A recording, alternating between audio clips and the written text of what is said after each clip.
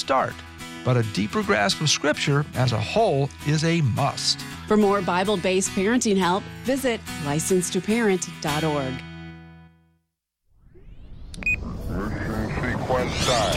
6, 5, 4, 3, 2, 1, 0. All engines running. Commit. Liftoff.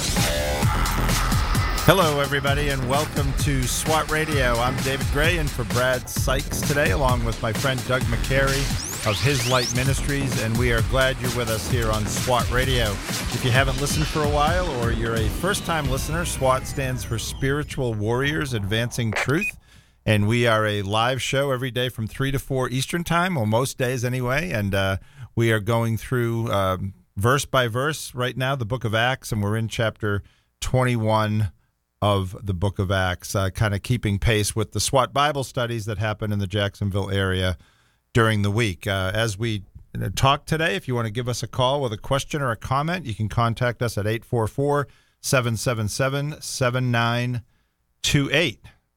And Doug, how are you? It's been a while since you and I have been together in the studio. Yeah, it's good to be back. Thank you for always being available to fill in. I appreciate having you in here. And it has been fun because you and I always do some kind of Seinfeld reference or something. Usually. But anyway, I know you're a golfer, and because you and Brad talked exclusively about the TPC on Friday, we won't spend a lot of time on it. That is not true. I listened. I told my wife, they're talking about golf. It's okay to talk about the golf. It was only the first segment. Yeah, but at least today we can bring in a spiritual component because Scotty Scheffler, the guy who won the TPC out here, is a believer and chose his caddy because his caddy was a believer. Mm-hmm. He wanted to be partnered up with a believer. And I'll just tell you, it was so fun to watch him play, even just watching him and his caddy, the way they got along, watching him how when he did his interview, I just thought, and you and I were talking before the program about even the commentators commentating on one of the reasons he's so stable is because of his Christian faith. Yeah. It really does show through. He's very humble, got a great self-deprecating kind of an attitude, when he's interviewed. One of the things that I think we might have mentioned on a past broadcast is there's a show that's on Netflix now called Full Swing, and it's a show that is documenting. It's kind of a documentary style, 8 episodes in the first season about the PGA Tour, and there is an episode that features a lot about Scotty Scheffler and shows him early in the morning reading his Bible, and it's not a long segment, but he talks about his faith and the importance of his faith to him and how it grounds him and all of that. So it was really good to see him with his family. As we were talking also, his grandmother was there, and 88 years old, I guess, lives in the Ponte Vedra area, and followed him around for 4 days, 18 holes a day, And when asked how he was going to celebrate, he said, I just want some of my grandma's pancakes. That's right. Isn't that funny? That's right. Yep. I mean, and he's clearly having it's being noticed by other guys. I saw a few clips from the press conference where other players were asked about Scheffler, and one guy, I think it was Tom Hoagie, who, by the way, set the course record out there on Saturday, shooting 62. Wow. He said he talked about Scheffler as a player, but then he said he's an even better guy than he is a player. Yeah, that's what people. A lot of people said that. They talked about the quality, and even was it at the Masters where his dad said, "I'm proud of your character." Yeah, he said, you're a good man. He said you're a better man than you are a player. And Tom Hoagie said that, and Hoagie actually added, and that's more important to me than how he is as a player. Well, and you could see it in the interview. One of the things Lori brought out that was really good, we were watching a post-tournament interview, was he kept saying we, talking about him and his caddy. Right. His whole team. He's just, but he referenced his wife, which was just really great. High school sweethearts. Yes. Yep. And you could just tell, first person he hugs, his wife comes up there, he gives her a hug, and And it's just this warm embrace. And he's asked in the interviews afterwards about, well, what are you going to do with all that money? I don't know. I hadn't even thought. He was surprised. I'm not saying he didn't know. $4.5 million. I know, it's unbelievable. I heard a stat in 1992. So we're not talking 100 years ago. In 1992, the first place prize money, was $240,000. Isn't that crazy? Which is a lot of money. It's now over $4 million. Well, second place was 2.7. Yeah, the whole purse is this is the Live Golf effect, right? They're trying to keep up with this rival tour. But anyway, he didn't even. I think he probably was aware. I'm not saying he didn't know, but he kind of was surprised when somebody reminded him of how much first place was. So yeah, so it was good to watch. And the weather. By the way, the weather here in Jacksonville, rainy, 60. Which, for us, maybe that's cold. I'm wearing a jacket, and I was kidding David when I came in. But our friends out in Boise or out toward the Idaho area, not Boise, but out in that area, it's in the 40s and rain. And Virginia Beach up there, you guys got it in the 40s and cloudy. Meridian's in the 50s and rainy, which time it's rainy and in that temperature range is cool. Big nor'easter coming for the Northeast tonight with snow. Yeah. Yeah. So yeah, and I was talking to James earlier, and James said that out west, James Grimm, he said that, man, this has been one of the coldest, most snowy winters they've had out there. Yep. So just be careful if you're listening out that way, and especially on the rainy roads. And I'm glad that you're in here, David. A lot's gone on since you and I have been on here last, but really just over the last few days, I saw this. I thought it was funny. It was not a Babylon Bee, but it was somebody that I thought it was really funny. They said, listen, the Silicon Valley Bank is changing their name to the Bank of Ukraine, and they hope to get a bailout pretty soon. Yeah. That sounds about right. Did you see that? Isn't that crazy? Isn't that the second largest bank? I get it's a big deal. The business that I'm in. We deal indirectly with some of these banks, and we've had to kind of scramble to let customers know how we're responding to this. I want to say that there's something else going on with another bank known as, it might be Sovereign Bank. Yeah, that's a big bank too. But even Wells Fargo had issues, but they all lost billions of dollars within a matter of a couple of days. Yeah, yep. It is another reminder that God is in control, and our trust has to be there, and not in these kind of things, because there's always going to be something going on. Yeah, and I mean, I don't know if you saw this article, but over in England, they have paid out over $10 million to people who had to get the COVID jab over there and had adverse side effects. Did you know that? No, I did not know that. Yeah. But there is more and more coming out on that topic, that's for sure. There were 4,000 claims, which were giving them 120,000 pounds. So, I mean, they got 120,000 pounds per person. Now, I think a pound is about $1.50, isn't it? Yeah, I don't know what the current rate is, but it's more than $1 for sure. It's been as high as twice the dollar. What did I just say? 120,000 pounds? Yeah, 120. Yeah. That's $145,000. Okay, actually, yep. Per person, because they had to take the jab.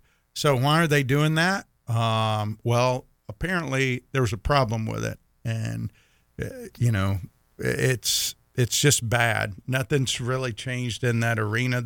Which is the crazy thing now is you drive through Georgia, you drive out west, you drive in the Midwest, up north. There are advertisements everywhere. Do the right thing, get the vaccine. Even now.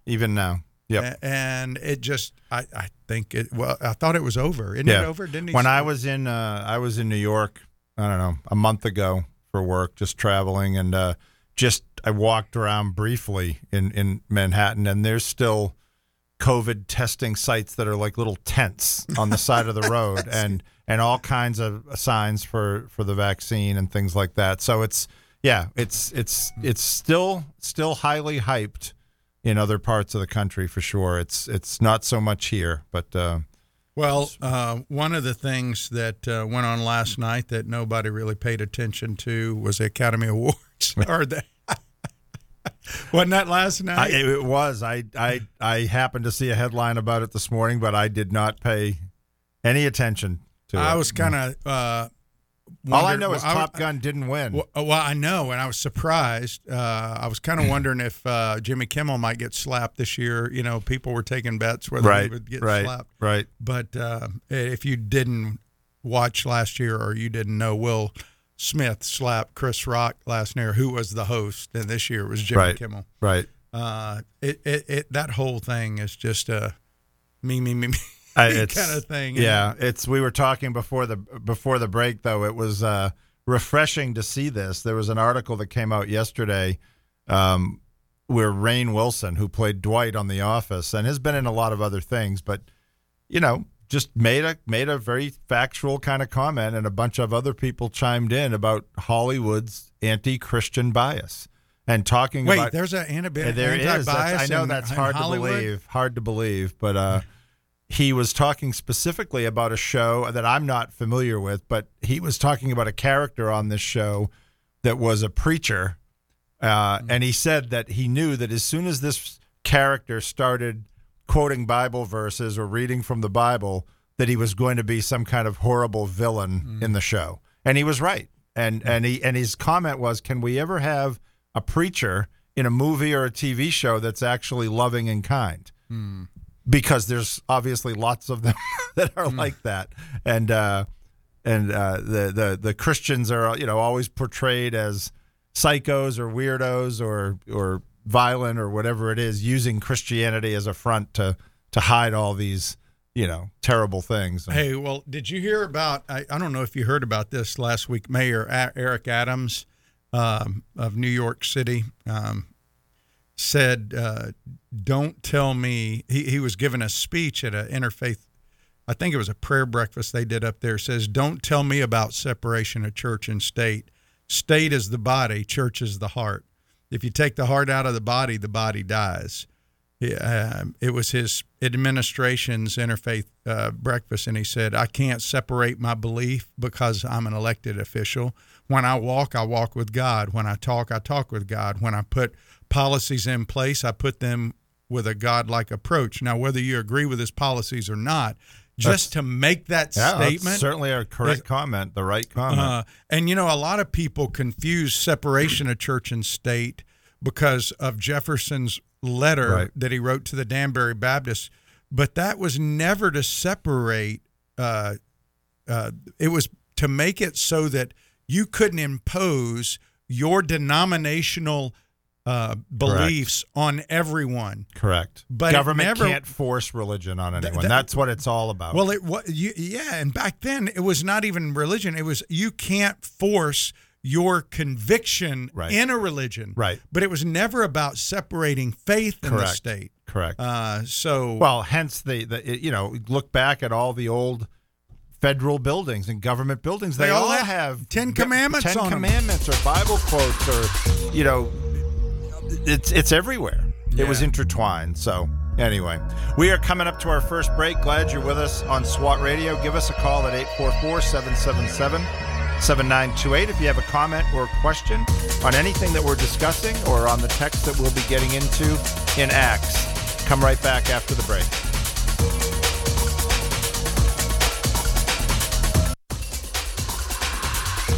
This program has the potential to reach millions of men each week.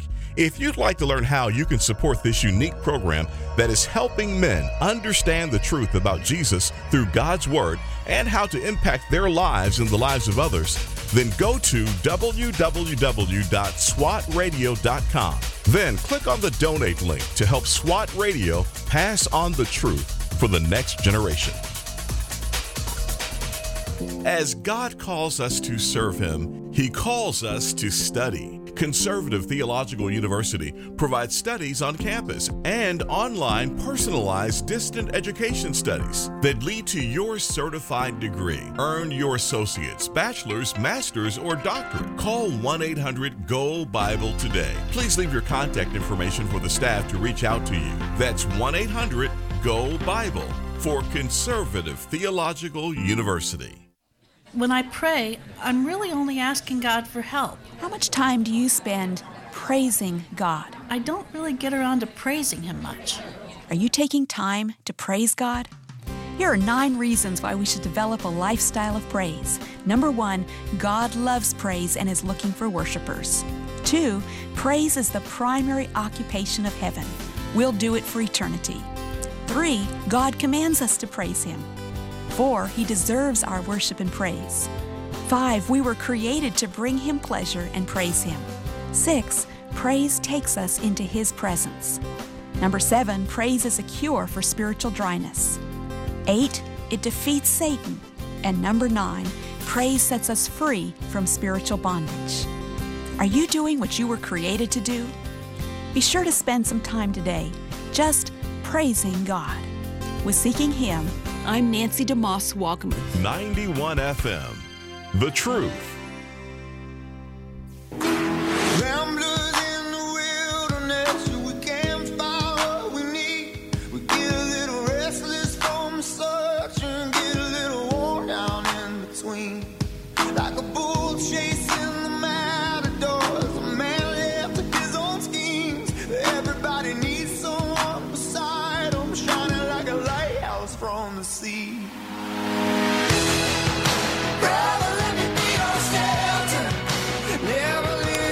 Welcome back to SWAT Radio, everyone. David Gray and Doug McCary with you live from Jacksonville, Florida, here at the Salem Center. And we are glad that you're with us. We are in the book of Acts, Acts chapter 22, verses 17 through 20, I believe. Well, through 30. But through we're 30, gonna, I'm sorry. through 17 through 30. It's that basically we're finishing up chapter 22, and we're looking at Paul's life. Paul is such an amazing life story. His story is told 6 different times in the scriptures. And other than Jesus, there's nobody's story that is told more than Paul's story. He is a great example that nobody is outside the bounds of God's power and scope to change. And so you may have somebody in your life that you've prayed for that you see as unchangeable. Can I encourage you that look at the Apostle Paul's life. Go back and read Acts 9 through the end of the book. Then read Paul's letters. Read at the rich theology that we got from Paul. Here's a guy God used to help us understand.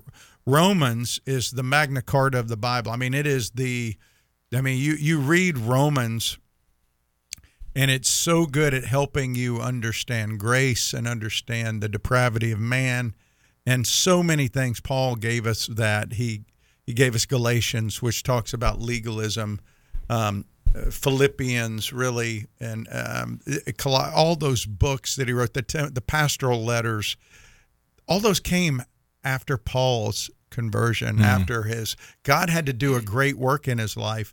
And so we're at a stage in Acts. Remember, Acts was written by Luke, who was a physician, who was a traveling companion of Paul's. And he wrote the Gospel of Luke and Acts to a guy named Theophilus, trying to help Theophilus understand the story of Jesus in the Gospel of Luke.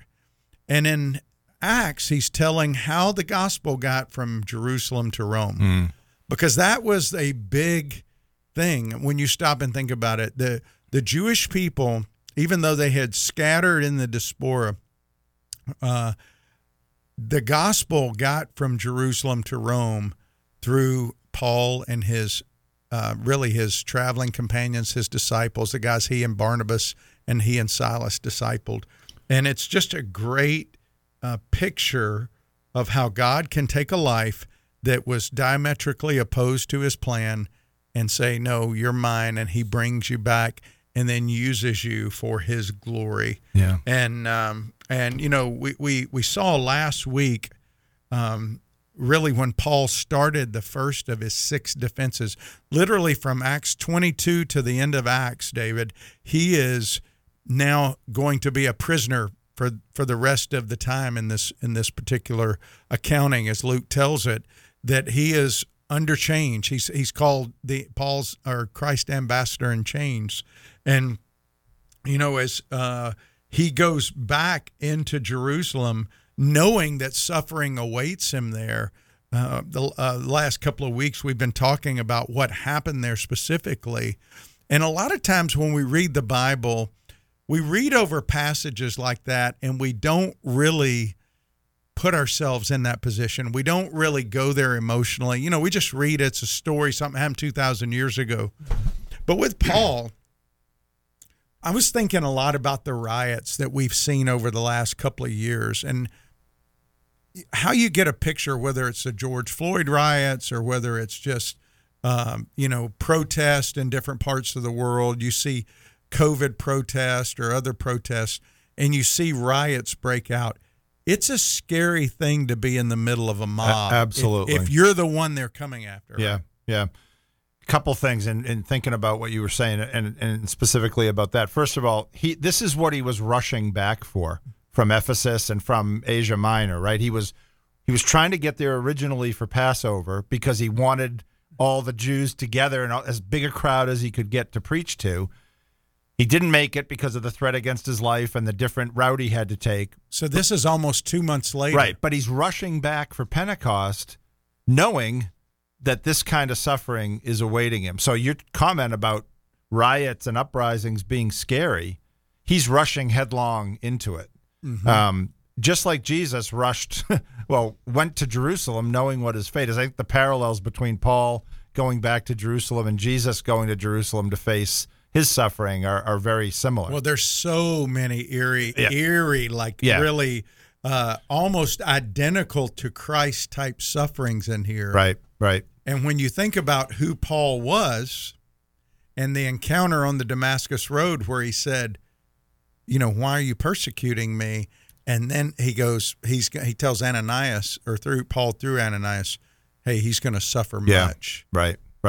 And you know, about that, you were mentioning this earlier, one of the things that struck me about the 6 times Paul's story is told, first of all, at the beginning, going all the way back when you said Luke is writing this to Theophilus, and he writes, in my previous letter, I wrote all that Jesus began to do and teach, or meaning everything that's happening here through Paul and the apostles is still Jesus working, right? And we know that. But then the accuracy of what Luke writes in chapter 9 about Paul's story, conversion, and then how Luke records that Paul describes it here in chapter 22. There's no discrepancy. There's no competing. Even with 26, and when he tells it again in 26, they're so right there together. Right. And the fact that you said that God chose Paul, the worst of the worst, and Paul calls himself the chief of sinners, but one who was, that's why the believers were so stunned and afraid, because they knew how awful Paul was. Yeah. But it's our story, and I know you're going to get into this. It's our story, too. We may not have been going around holding the cloak of those stoning people like Paul was with Stephen, but we're in the same boat. And God made it a very spectacular, if you will. We're all, the fact that any of us are converted is spectacular, but he made, Paul, who was the worst of the worst in human terms and in sinful terms, God changes. And we tend to think, wow, look at what God did. But he does the same thing with us. Mm-hmm. It's just, we don't have as much publicity. Well, no. And you got to remember, back then, they knew who all these people knew who Paul was. He had built a reputation. He was trying to ascend into the Sanhedrin, which is the 70 leaders of the Jewish nation, basically the 70 spiritual leaders. But Sir William Ramsey said that Paul's story is the second leading apologetic in history. In other words, an apologetic means a defense, something that defends the faith.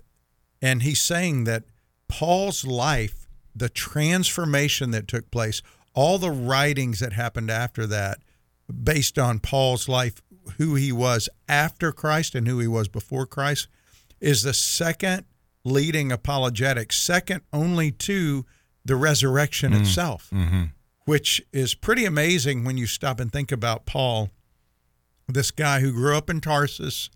He grew up studying under the feet of Gamaliel. Yes, he had promise, but had no idea when he was studying under Gamaliel that he would be. Think about the impact he's had, David, through Romans. Think about Martin Luther in Romans. Think about all these people throughout history that have been impacted by Paul's letters and Paul's writings. Think about how you and I have been impacted. Yep. And so as we look at this week, we're looking at Paul's life after that encounter with Jesus. Earlier in verses 1 through 16, we kind of looked at Paul's life before Jesus and how Jesus rescued him. And you can go back to last week if you want to catch that, SWATradio.com. And by the way, I do want to make an announcement, an apology, that if you click on those on the website, the first 2 minutes are gone because we had a scheduling change here in the way the formatting of everything. And so I think we got it worked out for this week. Maybe, Jeremy. Jeremy, give me a head nod. Yes, come on. Yes, yes. The answer's yes. Yeah, we're going to get that worked out. But if you come in and you think you missed it, if you start it over, you're going to come right back to the same place about 2 minutes into it. That's because we used to start at 2 after the hour. It's just Brad and I talking about golf. Yeah, anyway. Whatever. But anyway, you can go listen to that. And I really believe that last week and this week, Acts 22 is a powerful chapter in Acts about Paul's life and his defense. This first defense, as he just kind of tells his story. And like David said earlier, it's our story. Our story should point to his story. If you don't have a story, then you may not know him because nobody just is automatically in there. You can grow up in a Christian home. You can go to church your entire life. That doesn't make you a believer. I think some of you may remember I shared my mom's on testimony. She was in church. She was leading a group, and she realized she was not really his. And so as we look at this today, some people will know their whole life the gospel is true, but they don't respond to it. They don't make a response. Until you make that response, because we have a responsibility, and, we've kind of, David, we talk about God's sovereignty and we talk about human responsibility, and there's people that capitulate between those. Some people would say, I'm a Calvinist. I believe in the sovereignty of God. Some people say I'm an Arminian. I believe in, we choose. And they both are true. There's what J.I. Packer calls, it's a paradox. They both are true, and we have to respond to the call, but God's sovereign. We can't come to him unless he draws us. Right. Paul is a great example of a guy who was not seeking Jesus in any way, shape, or form. In fact, he was going diametrically opposed to him, and Jesus came in and said, you're mine. Yeah. Stop where you're going and follow me. I loved what you said last week, which was Paul thought he was representing God, and he didn't even know him. He did not know God. Yeah. Nope. We're going to take our break here at the bottom of the hour for the news on SWAT Radio. Glad you were with us.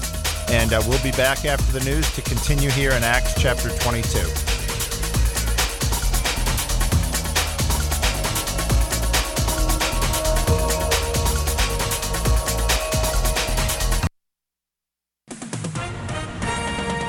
With SRN News, I'm John Scott.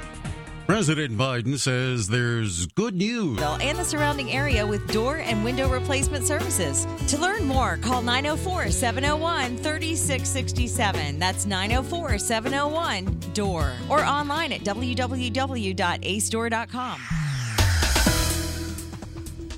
Expect some delays because of a crash in Nassau County on I-95 northbound between State Road 200 and US 17. Also, there's a broken down vehicle in St. Johns County on I-95 northbound before the World Golf Village exit. Partly cloudy tonight, low 43. Tuesday, sunny and not as warm, high 64. From the Traffic and Weather Center, I'm AJ. The Florida-Georgia Truth Network, serving Anastasia Island at 91.9. They say sometimes you win some, sometimes you lose some. And right now I'm losing bad. I've stood on this stage night after night. Welcome back to SWAT Radio, everyone. David Gray and Doug McCary coming to you from the Salem Center studios here in Jacksonville, and we are looking at Acts chapter 22. We've been talking briefly in the last segment, reviewing Acts chapter 22, 1 through 16, where Paul is speaking to the folks that were rioting just in the previous chapter, calling for his life. And he's taking the opportunity to give them the testimony of his life. And in 1 to 16 of chapter 22, we saw Paul giving an account of his life before Jesus and then how Jesus rescued him. And Doug, I know you wanted to add a few things there. Yeah, well, I wanted to go back to what you were talking about, because I was talking about the sovereignty of God. And I want to point out two things here related to verse 16 and the passage itself. Just talking about God's sovereignty. Paul did not seek God. He wasn't seeking God. He didn't know God. And he thought he was serving God. He had spent his life thinking he was serving God, but he didn't know him. He didn't recognize him when he appeared in front of him. And a lot of people say, well, we worship the same God as the Muslims, as the Jews. If you do not profess the Jesus Christ, if you don't know the God, the Father of Jesus Christ, then you don't know the God, the Father of Abraham, God, the Father of Isaac, God, the Father of Jacob, God, the Father of Joseph, David, Samuel. Just fill in the blank in the Old Testament patriarchs and servants of the Most High God. You may know about those people from a historical standpoint, and you may know about that God. But when Jesus was in front of Paul, he did not know who he was. Who are you, Lord? Mm-hmm. He appeared to him, and he did not know who he was. And Jesus said, I am Jesus of Nazareth. And a lot of people, I think there's this sentimental desire to build a bridge to say, yeah, you know, we all believe in the same God. We don't. Jesus said, you follow your father who is Satan, talking to Jewish leaders. So there's one God. Yeah. There's one true God. And that one true God is God the Father of Jesus Christ. Yeah. And the Bible is full of passages stating that unequivocally. Jesus said it about himself on several occasions. I am the way, the truth, and the life. The only way to the Father is through me. Yeah. God, I and the Father are one. You know, Paul writes elsewhere, if righteousness, if salvation could be gained in another way, then Jesus died for nothing. Yeah, and I'm not saying go up to a Jewish person or a Muslim and say that. I'm just saying don't say we worship the same God. We can't compromise. It's not loving or kind. We should be loving and kind in the way we present things. Yes. But we should not equivocate or I'm looking for another word, or you don't compromise. Down, right? You don't compromise is the word I'm looking for. Thank you. You don't compromise. Right? We don't change that for the sake of, to your point, building a bridge, because it's not building a bridge. No, it's building a chasm. Well, yeah, you're giving them a false truth that the God they worship is the God of Israel. It's Yahweh. It's not Yahweh if they do not trust in Jesus. Right. Plain and simple. Because Jesus said, listen, if you knew my Father, then you would receive me. Mm-hmm. You would know that I'm from him. Yeah. And so and the other thing I wanted to bring out about last week that that people sometimes get confused on is in Acts 22:16. When you look at Acts 22:16, the way it's kind of recorded in English makes it seem like he says, "Now why do you wait? Rise and be baptized and wash away your sins, calling on his name."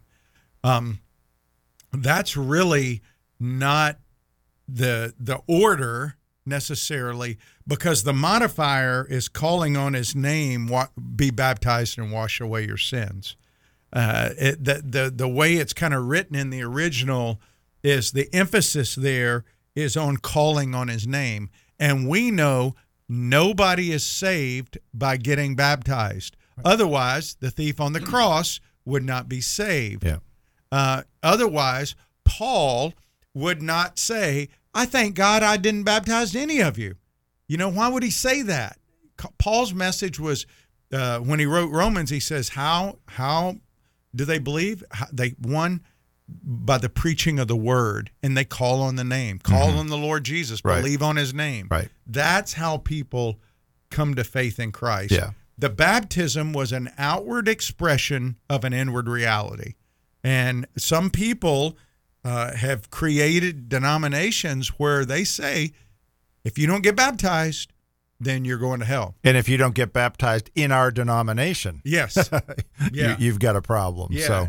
So it is not what that verse says. That's not the context of the verse.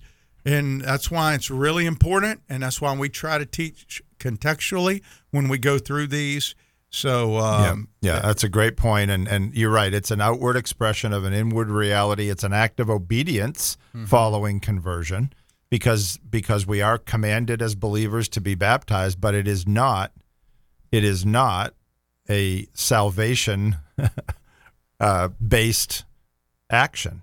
Salvation occurs first, totally separate and apart. As we've always talked about, right? The Bible's clear about this. Our justification, our being declared not guilty, is an act 100% that God accomplishes through Christ. That's right. And then sanctification, which would include our being baptized and our being changed and conformed to the image of Jesus. That's a lifelong process that we cooperate with the Spirit in, but we are not saved having anything to do with our own effort or merit. Yeah, and so that whole thing has created a lot of confusion for some people. So in today's text, we're reading verses 17 through 21, and we're looking at Paul's story in his life after Christ, after Christ came in and changed him. And as we look at this, the way it impacts us is, how is our life changed after Christ? Do we embrace what we see here? Because the same thing that is said about Paul here should be said about us in our life after Christ. So read verses 17 through 21, and we're going to come back and kind of look at this, a life of service to God. After Jesus comes into your life and changes you, he's in charge. God's in charge. He's in charge. And this is what we hear Paul saying in his testimony as he's sharing in this defense to the people there. Okay. So verses 17 through 21. Yeah. Yep. When I had returned to Jerusalem and was praying in the temple, I fell into a trance and saw him saying to me, "Make haste and get out of Jerusalem quickly, because they will not accept your testimony about me." And I said, "Lord, they themselves know that in one synagogue after another I imprisoned and beat those who believed in you. And when the blood of Stephen, your witness, was being shed, I myself was standing by and approving and watching over the garments of those who killed him. And he said to me, 'Go, for I will send you far away to the Gentiles.'" May God bless the reading of his word. These are the words of God. And as he read to you just now, and as David read this, where does it say Paul returned to when he returned to Jerusalem? Where did he go, David? Temple. He went to the temple. What was the charge of the people? They were charging him with teaching against the temple, against the Jewish laws, against the people.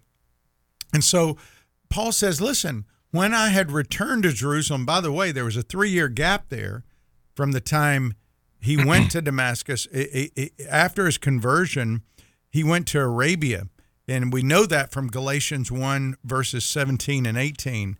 Because when Paul's writing the Galatian church, he says in verse 17 and 18, nor did I go up to Jerusalem to those who were apostles. In other words, after his conversion, he didn't go up to Jerusalem right away, but he says, I went away into Arabia, and I returned again to Damascus. Then, after 3 years, I went up to Jerusalem to visit Cephas, who was Peter, and remained with him. So, he says he went up there and he was in a trance. The Greek word for trance there is the word ecstasy. It's a divine high, a supernatural consciousness. It's the same word we see in Acts chapter 10 with Peter. And so when Paul goes, he has this divine encounter in the temple, and God says, get out. You need to leave town. It ain't going to work out very well for you here. And Paul did what we all would do. If God tells us to do something, we obey right away and go, right? No, that's not what happened. He told him to get out. The Christians were afraid of Paul. The Jews were alienated from him. And Paul then starts arguing with God. Have you ever done that, David? I may have. God tells you to do something, and what he says is, they will see a change in me. There's no way, God, people aren't going to believe me. I was this way, and now I'm another way.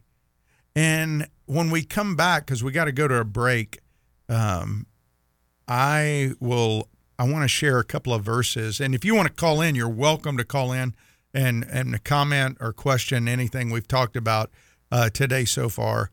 But I want to read a verse from Psalm and then one from Isaiah that just talks about God being in charge. We forget that sometimes, don't we, David? Yeah. And I don't think Paul was, I think Paul's intentions were good. He wants to. Of course they were. Yeah, they always are, right? He wants to communicate to his people. But Paul's a pragmatist here. He becomes pragmatic, thinking, if I just tell him, Lord, you got to let me, I can convince him. That's right. That's right. Well, we're going to keep looking at that, and we're going to look at those verses in Psalms and on Isaiah when we come back. On SWAT Radio, as Doug said, give us a call at 844-777-7928. If you have a question or a comment, and we will be right back after the break. If you'd like to contact SWAT Radio, the toll-free number is 1-844-777-7928.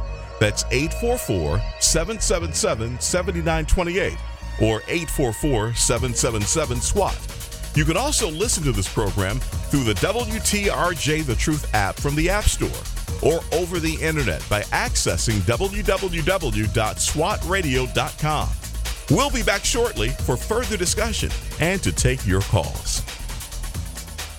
We're so grateful for having people like Tom Neal Truck Company sponsoring SWAT Radio. Tom Neal Truck Company is located at 417 Edgewood Avenue South in Jacksonville, Florida. Tom Neal is a full-service franchise truck dealer for Freightliner, Western Star, Volvo, Isuzu, and Sprinter vans, offering new and used truck sales, service, parts and truck rental and leasing to the North Florida and South Georgia truck market. More information on Tom Neal Truck Company is located at www.tomneal.com. That's www.tomnehl.com.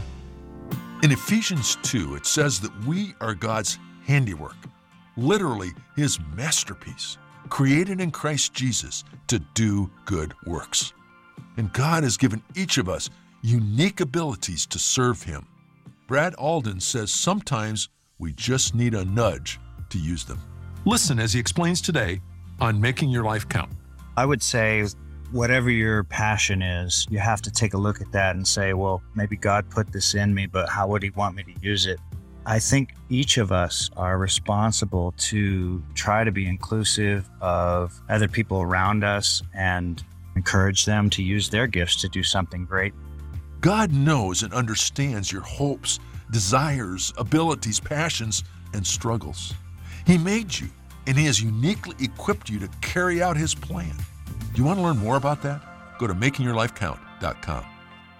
The Florida Georgia Truth Network, Heard in Amelia Island at 91.3.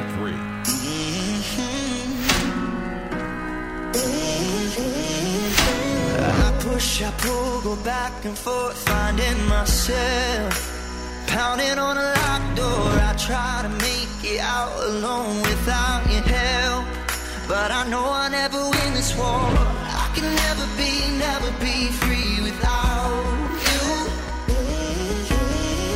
I can never be me. Welcome back to SWAT Radio, everyone. David Gray and Doug McCary here with you.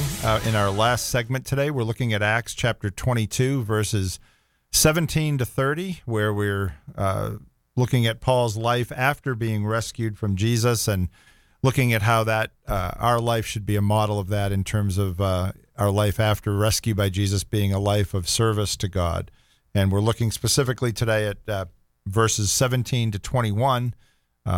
And Doug, I know you had a verse. Paul's been arguing here in this passage with God, and I know you had a couple verses you wanted us to look at. Yeah.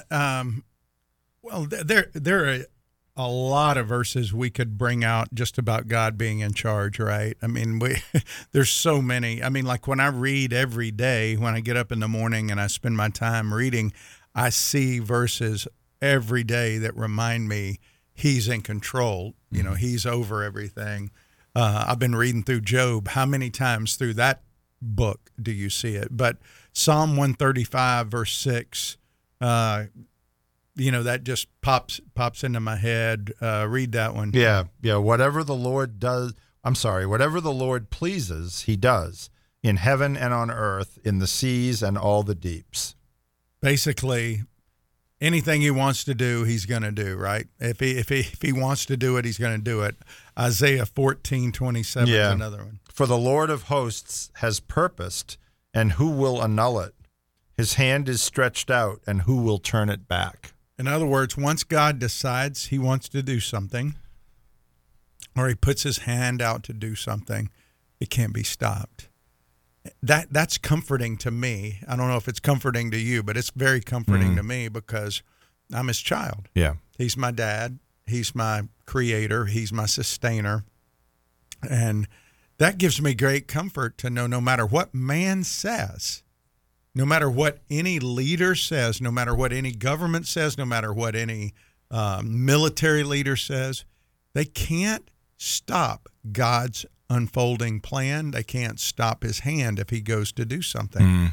And there's great comfort in that. Think of the verse where it says, God, why do the leaders plot in vain or the nations plot in vain? God laughs or scoffs, as though they're in control. They think they're in control. So one more verse, David, Isaiah 45, verse 9. Isaiah 45, 9. And the reason this particular verse strikes me is because what Paul is doing, he is arguing with God here. Isaiah 45, 9. I almost said to you, is that in the Old Testament? Yeah. Isaiah 45, 9. Woe to him who strives with him who formed him, a pot among earthen pots. Does the clay say to him who forms it, what are you making? Or your work has no handles?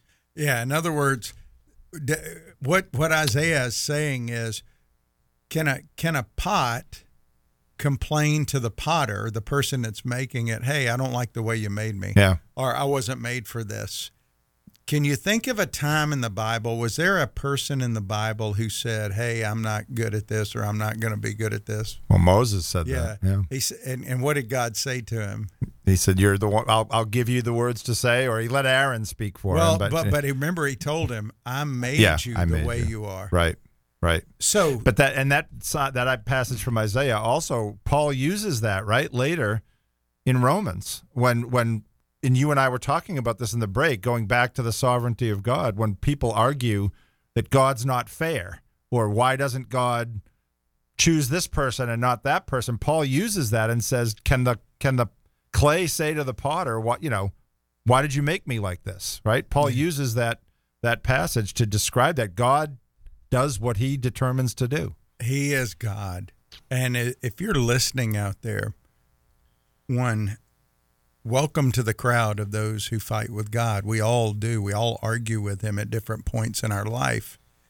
But it's easy, at least it's easier, I think, to see the foolishness of Paul arguing with God here instead of seeing it in my own life. Sure. And when you, just to go back to the text, verse 19 and 20, Paul in Acts 22 is saying, he's telling these people as they're listening to his story, he says, I said, Lord, they will believe me. Lord, they will remember who I was. They will know that I persecuted, that I even killed Stephen. I was there when that happened. And they're going to see a change in me. They're going to see this. Lord, this can be a great motivator for them. We don't see everything he said. What we see is what Luke recorded. Mm-hmm. Mm-hmm. But Paul was arguing with God, and he's saying there's no way people won't believe me. Now, what did God told him to do? He didn't say, Paul, tell me why you think you ought to stay. Yeah. He said, Paul, go. He told him to leave. And David, when I think back in my life, listen, first of all, I've never audibly heard the voice of God. I haven't heard an audible voice say, Doug, go do this. But I have heard God speak to me. Sure. Just not audibly like that. When the more time you spend in his word, the more time you spend reading and praying and communing with God, you do become sensitive to his voice in the sense of his movement. He does orchestrate circumstances, but circumstances themselves are not a good indicator of God's will. Mm-hmm. Sometimes we fall into that trap. We think because things are difficult, well, God doesn't want me here. But God may clearly want you there. I can honestly say when he moved me from the FBI, it was pretty clear he wanted me to go full-time into vocational ministry outside of working as a tent maker. But Paul's arguing with him, and we live in a time where the church has become very pragmatic around this country, at least, in ways that are really scary. And I'm going to mention Andy Stanley's name because I know there's a lot of people that listen to Andy Stanley. But Andy Stanley has become very pragmatic in a lot of ways. And it's scary, some of the things he says. He says we need to untether from the authority of Scripture, from proclaiming the authority of Scripture, from proclaiming the inerrancy of Scripture, from using Scripture to reach people that people don't care about they don't care about the authority of Scripture, so we need to just focus on the resurrection.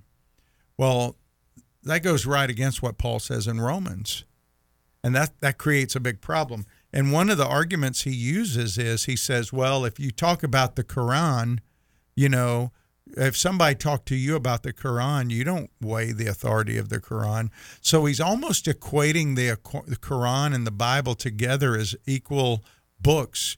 And the Bible is like no other book in the world. The Bible is God's holy word to us. And I stand on that. You stand on that. Mm-hmm. Any believer should stand on that.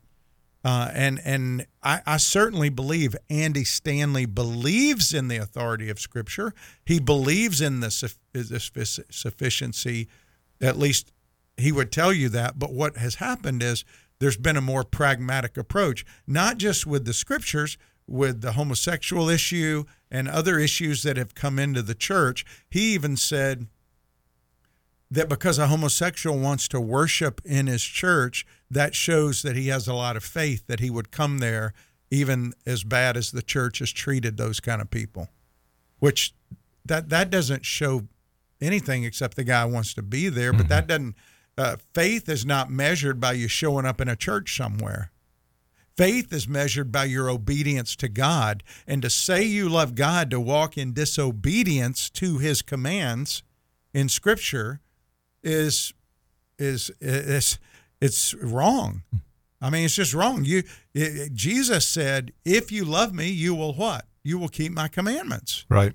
So, and it doesn't mean, like we've said many times, and you've said this many times, it doesn't mean that as believers, we don't fall short sometimes of obeying his commands, because we do all the time.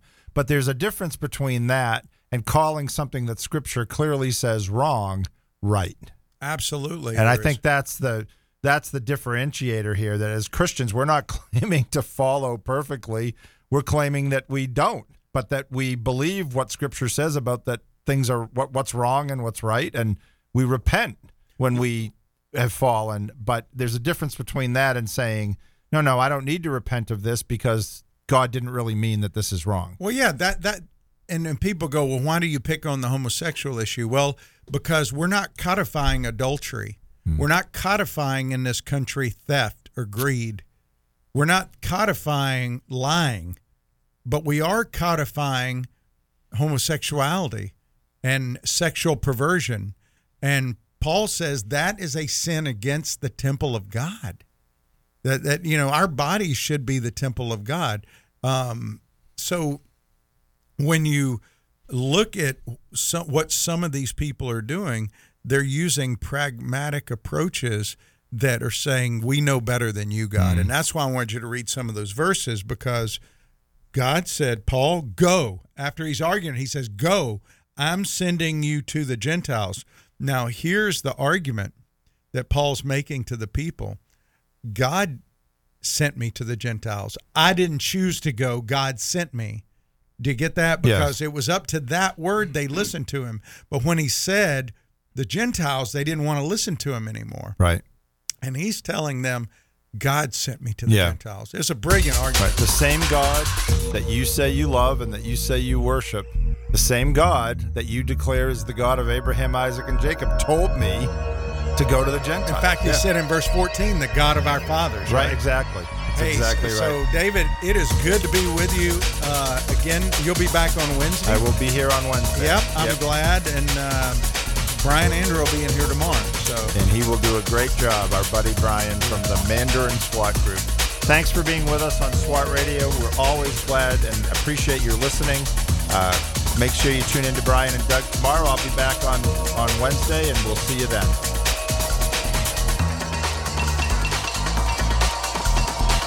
WTRJ, Orange Park, Jacksonville. WAYL,